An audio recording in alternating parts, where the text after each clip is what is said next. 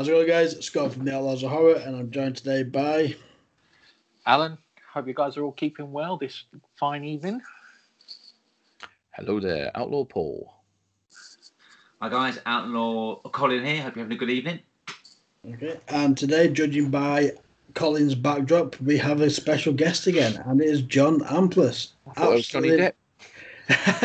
Yeah, well, maybe in the future at some point. But John is an absolute fantastic guy. I cannot wait to get him into the podcast so we can talk to him. He got an absolute wealth of knowledge when it comes to Romero films, and obviously, I'm assuming we're going to be talking about Martin at some point because that is probably one of the best Romero films that John Amplas is in because, well, he's the major star in it as well. So let's get John in and we'll go from there. So. All right, so so tell you what, then, John, we'll start with some conventions. So on the convention circuit, you obviously you meeting the fans. Have you ever met some like crazy weird fan that's just got a little bit over the top with some things? I haven't. Not that I recall, honestly. I mean, there are some that there's generally a guy or two that come to the table and stare and kind of just hang around. That was me.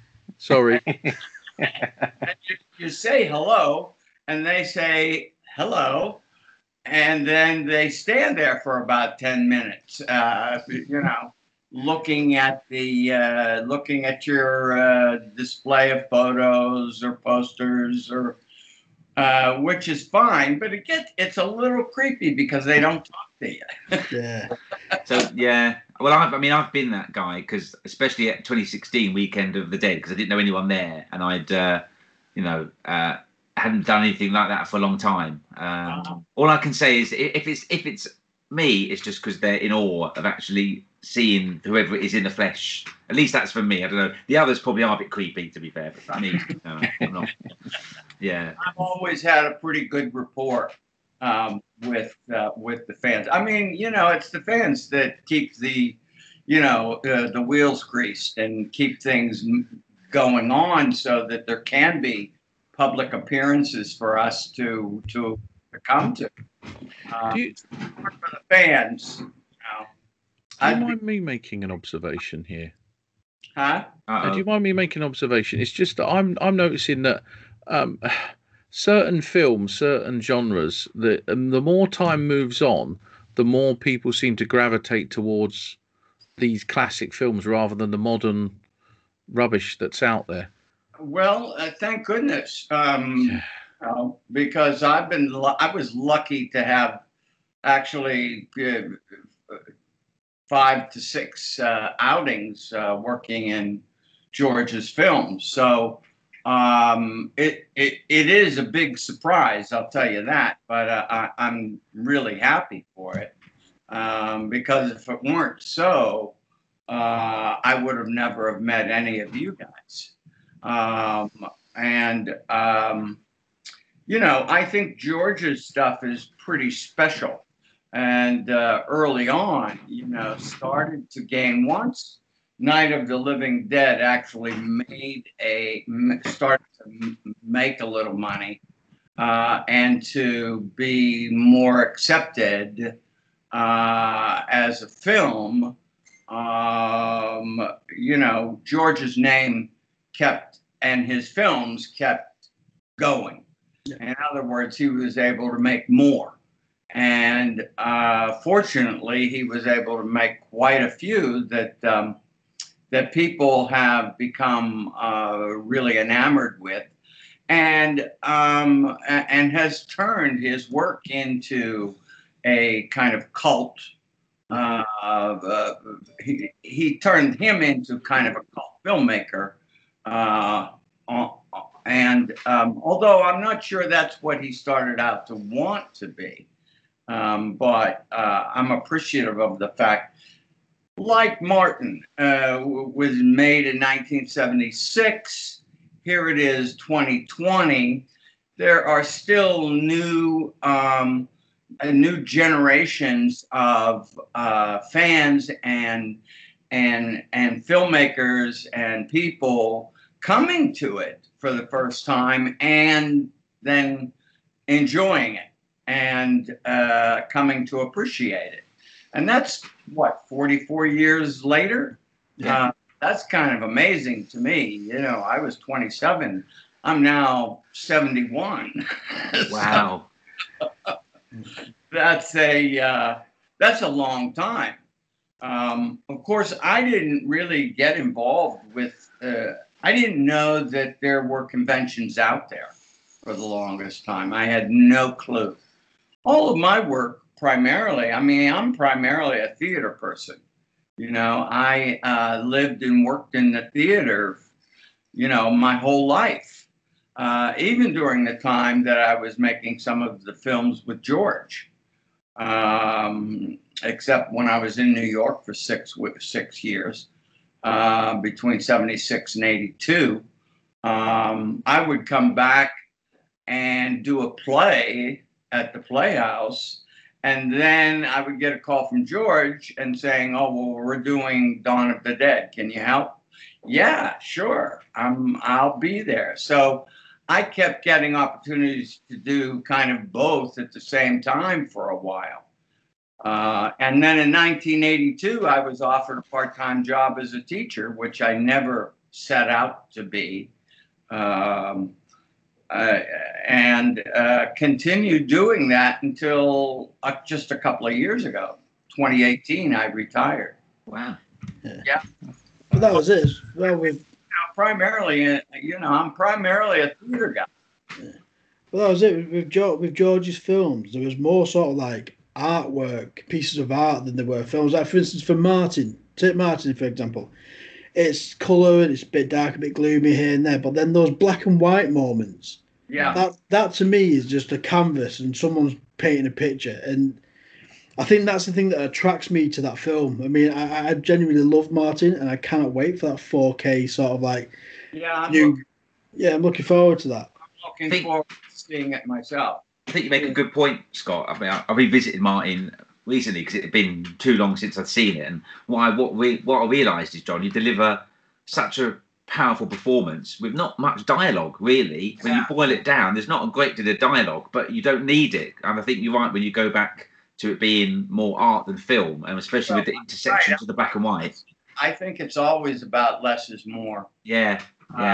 And what we did say, what the dialogue did have in it, was enough.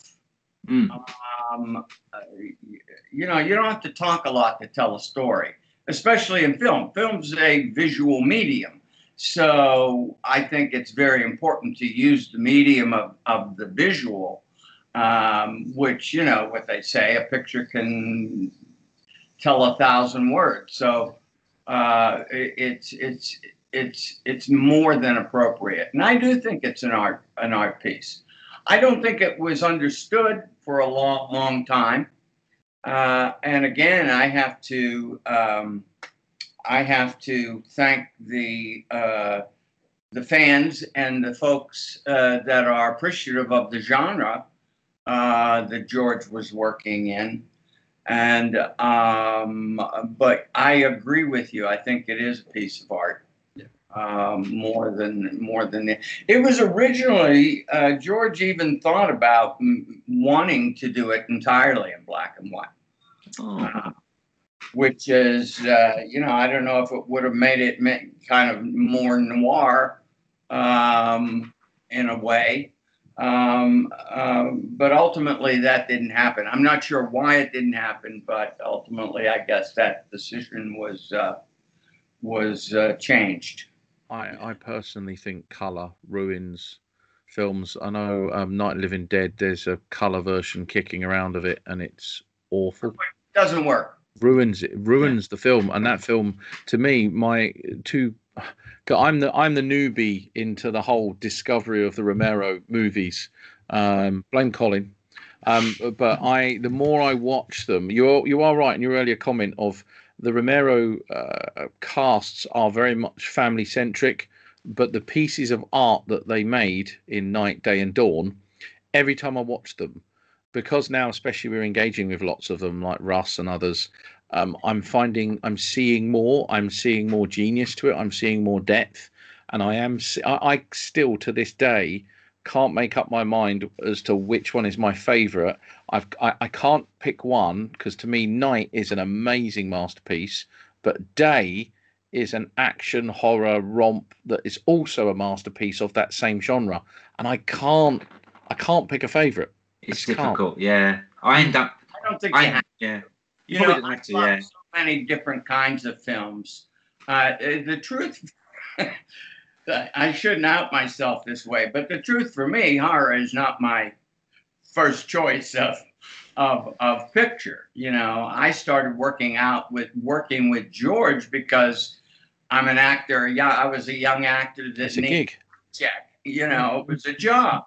And professionally, I've always looked at any of the work that I've done as, first and foremost, it's a job, it's a profession. So I have to know how to get that job done and make sure that I do it properly and to the best of my ability. So I'm not trying to, downplay. I'm not trying to downplay anything, but I'm more of a gangster guy. I love gangster movies. Oh, yeah. I love a good gangster flick. Oh my God, I'll go crazy over a gangster movie. I'm looking for them all the time on Netflix and Hulu. I think everyone is at the moment, aren't they? Yeah. Locked up at home, Amazon and Netflix, their ratings must be through the roof. Oh, I've gone through everything, it seems like. I mean, Did you watch The Irishman, John? Did you manage to catch The Irishman? Yeah, I have seen The Irishman. What did you think of that? The return of Joe Pesci and Robert De Niro. Amazing.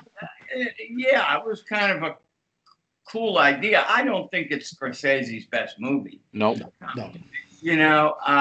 But I enjoyed the fact that these guys were all together again. And they all did a great job. I guess what was interesting about The Irishman was the special effects on the aging process of these guys. That worked fairly well, I thought. Yeah, no, I think I'd agree with that. Yeah. Yeah, and the story of De Niro's character was interesting as hell. That's the thing. That Irishman movie, I thought it was a great film, because it was great to see those masterpiece actors back together doing what they do brilliantly with all the technology to allow them to show a very long story arc. But it wasn't. It doesn't hold a candle to like the Goodfellas of this world or Casino or. My goodness, no, or even go back further, Mean Streets or. It's a bit of a nostalgia flick, to be honest with you, but a great story. I agree. So where were we? I got you off track. I know I. No, it's good. I do. So let's talk about Nathan's corpse in Creepshow. The makeup process. How long did it take? Was it comfortable? Did you do the voice? How did that process happen? I got Savini's the one that actually cast me, because I was probably a good 40, 50 pounds lighter in those days. Yeah. And he needed somebody slight to fit into this costume he was creating, that had to still look emaciated. So he had to have a smaller actor play the role. I went in, I guess it took about a week or so for me to go in and do the plaster work and on my face, on my hands, on my head, on my arms and hands, because they became gloves. And then he created the costume around that. and the emaciated and skeletal interior. It took him a good month or so, as I recall, to create the final product of the suit. It was kind of like wearing a suit. So after that, and then I went in and shot for about a week. And so, yeah, that was the basic kind of, experience with it. Well, that's it. With practical effects as well. I mean, there's got to be some costs to pay with comfort as well, because I'm sure it didn't look like it was a comfortable suit. I tell you the truth, it really wasn't bad. It fit fine. I could move. He made it so that I could move the jawline with my own jaw. Oh, wow. So that I was able to speak, although you don't hear my voice. You hear what was the actor's name? That's terrible. I should know it. The man that played Nathan Grantham when he was alive. Oh, it's off. I'll come back. I'll find out. It was his voice. But I was able to move my jaw. It was fairly comfortable if I was just wearing the mask and the suit. Yeah. They had to dig a hole, about 3 to 4 feet deep that I would have to sit in in order to come up out of the grave. So that got a little hot. We had a fan running down there to try to keep the circulation of the air going before I came up out of the grave. Yeah. I got a chance to kill Ed Harris. And Vivica Lindfors, who was really my favorite person there. She was just an absolute delight, and just a consummate pro. She would do anything. She was up for anything. She would crawl around in the dirt. She would flop over. She would scream. She didn't care. She did it all, Carrie Nye, who I was happy to meet, Dick Cabot's wife at the time. She, in fact, I worked with her. She came back to Pittsburgh and did a play that I stage managed at the Playhouse back in, 81 or 82, shortly after we made Creepshow. And she was fun. She was as sarcastic comes, just as smart as anybody I ever met, but she would always be smoking, and she had that. She was fun. She was a lot of fun. Yeah, cool.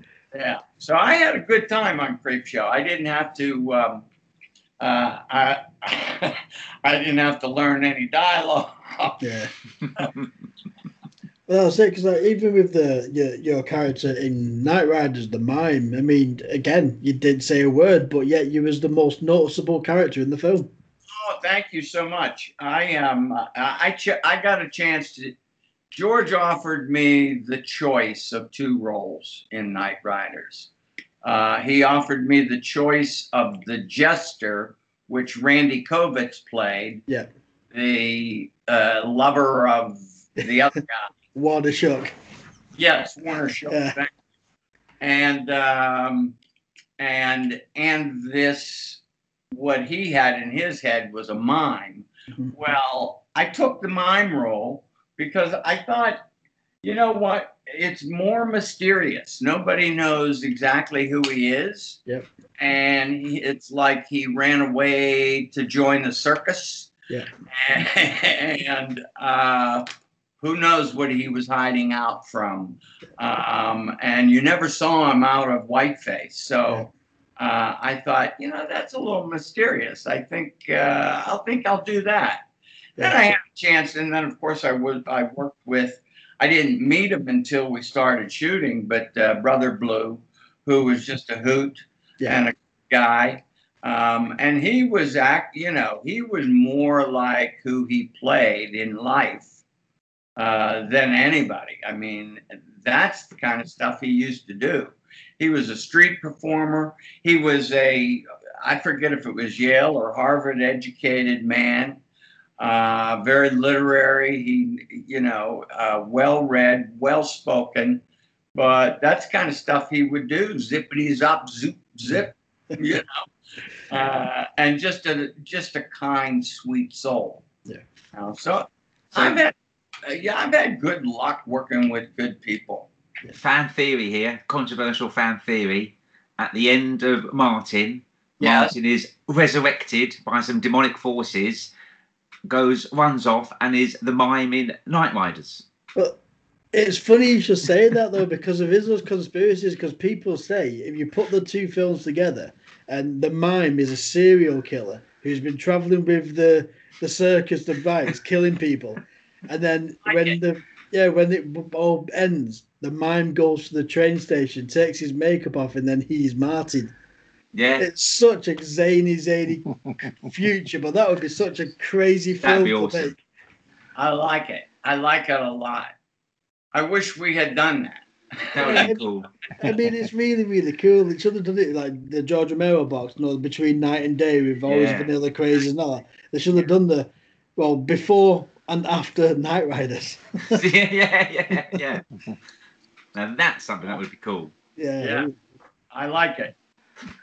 I've got a question, John, because you were talking about your stage work and even stage managing some productions. So I don't know if you know, Night of the Living Dead became a stage play. Certainly here in the UK, it's toured. I've tried to catch it, but never got round to catching it. So I'm thinking, do you think Day of the Dead could become a stage play? Would that work on stage, and could you get involved with that? I don't know. I'm kind of a traditionalist in many ways, They're two different mediums, and I think because of that, things would have to change from the original film. You can't do on stage what you can do in film, it seems to me. I think they belong. I think they belong in the medium they were intended to be in. Now, maybe somebody more imaginative, far more creative than I. Can I suggest if somebody did that in the theatre, it would have to be epic and have a massive budget. It's one of those iconic films, and I think I agree. As a bit of a theatre lover myself, because I am a huge theatre lover, it would take something special to get that epic scale and type of film into the theatre. Whereas I think Night of the Living Dead, you could do that with just because it was a smaller strategic set changes and the right atmosphere and ambience that the theatre can create. Right. Yeah, you're probably right, because as confined as Day is, Night is probably even more confined because they're all cooped up in the farmhouse and arguing amongst themselves. Similar to Day, but Day is a bigger scale. You're right, yeah. I haven't seen that production you're talking about, and I have heard about it. So I mean, I can't comment on what I think of it versus the film. Yeah. Well, it was being advertised when we was doing Weekend of the Dead, and we went for that meal, John, on the Thursday before the show. We was in that restaurant. They had the posters of it up there, if you remember. That's right. It did. Yeah. It did. Why didn't I go over to see it? I wonder while I was over there. No, I think because it was being played, I think, in September. So obviously that wouldn't have happened because it was in two parts. It was at the beginning of the year and at the end of the year. And I think we didn't get the last leg of it because of this COVID bollocks. But I left. When I flew out of London, I got home and COVID had already landed. Yeah, we literally probably, I would say, we wrapped up Weekend of the Dead, got everybody on their flights, got everybody home, and it was literally the next week. Yeah. We knew it was going to be a big problem, and I think the week after that we locked down, everything was shut. Right. So we were so lucky, really lucky. Yeah. If Weekend of the Dead was 2 days later, it wouldn't have happened. Right. Yeah, it wouldn't have happened because we would never have got you guys back home. Yeah. Right. And it was delayed. Weekend of the Dead was delayed anyway, too. Also, it was initially to go in November. Yeah. And then that had to change.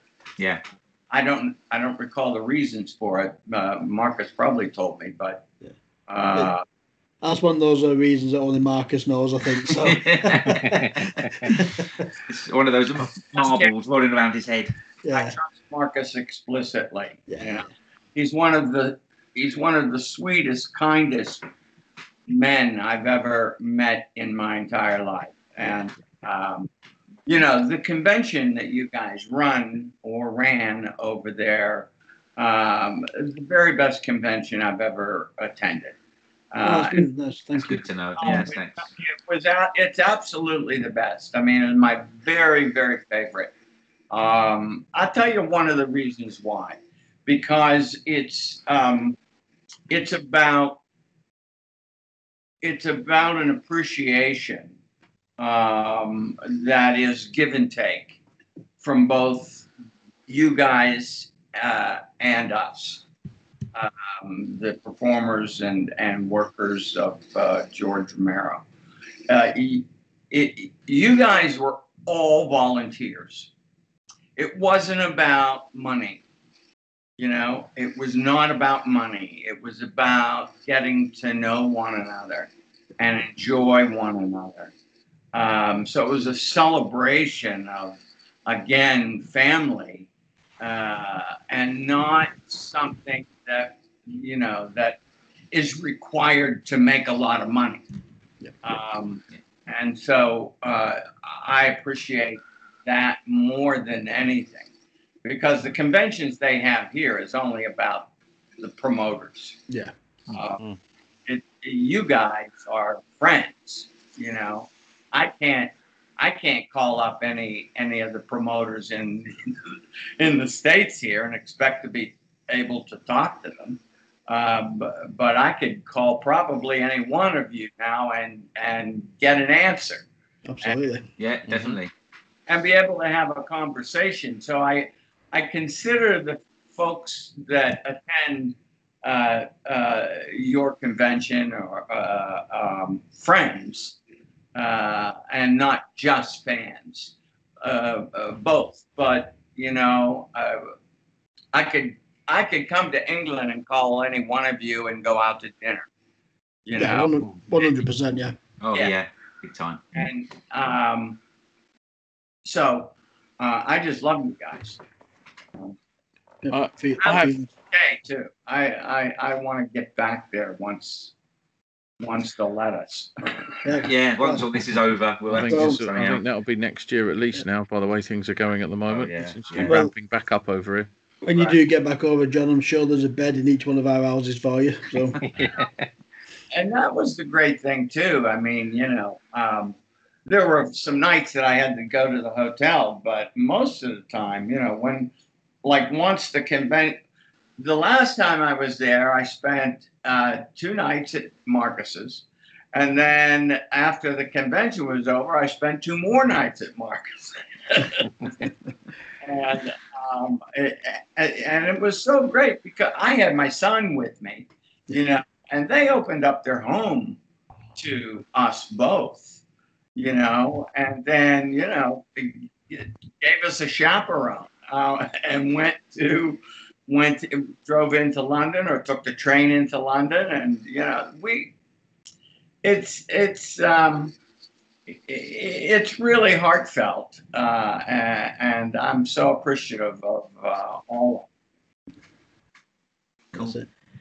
So tell us about, we'll go back to some films, because obviously, we could talk about that all day, and with the Weekend of the Dead, and and it's really, really nice. But that's for another podcast. I've got two questions, if you don't mind, film I related. want to edit out all my jabbering about things that don't matter. Oh no, it's good. it's all appreciated. I mean, I love it personally. I genuinely love it because when people like you and other actors, they talk about that show like that, it just makes me feel like we're doing our job correctly. So it's really appreciated. So thank you for that, John. Absolutely. I'm gonna have a cigarette. I hope you don't mind. No, it's all right. Go on, Paul. So yeah, I want to get on to Dr. Fisher, if you don't mind. So Can you wait for 1 second? yeah. I'm gonna run away and find my cigarettes. Okay. Sorry, this is the part you can. That's right. I'll just take a note. 30 minutes. 30 minutes. John goes to get a fag. Yeah. 42. Smoke break. That's it. Fag break. Should we just keep recording?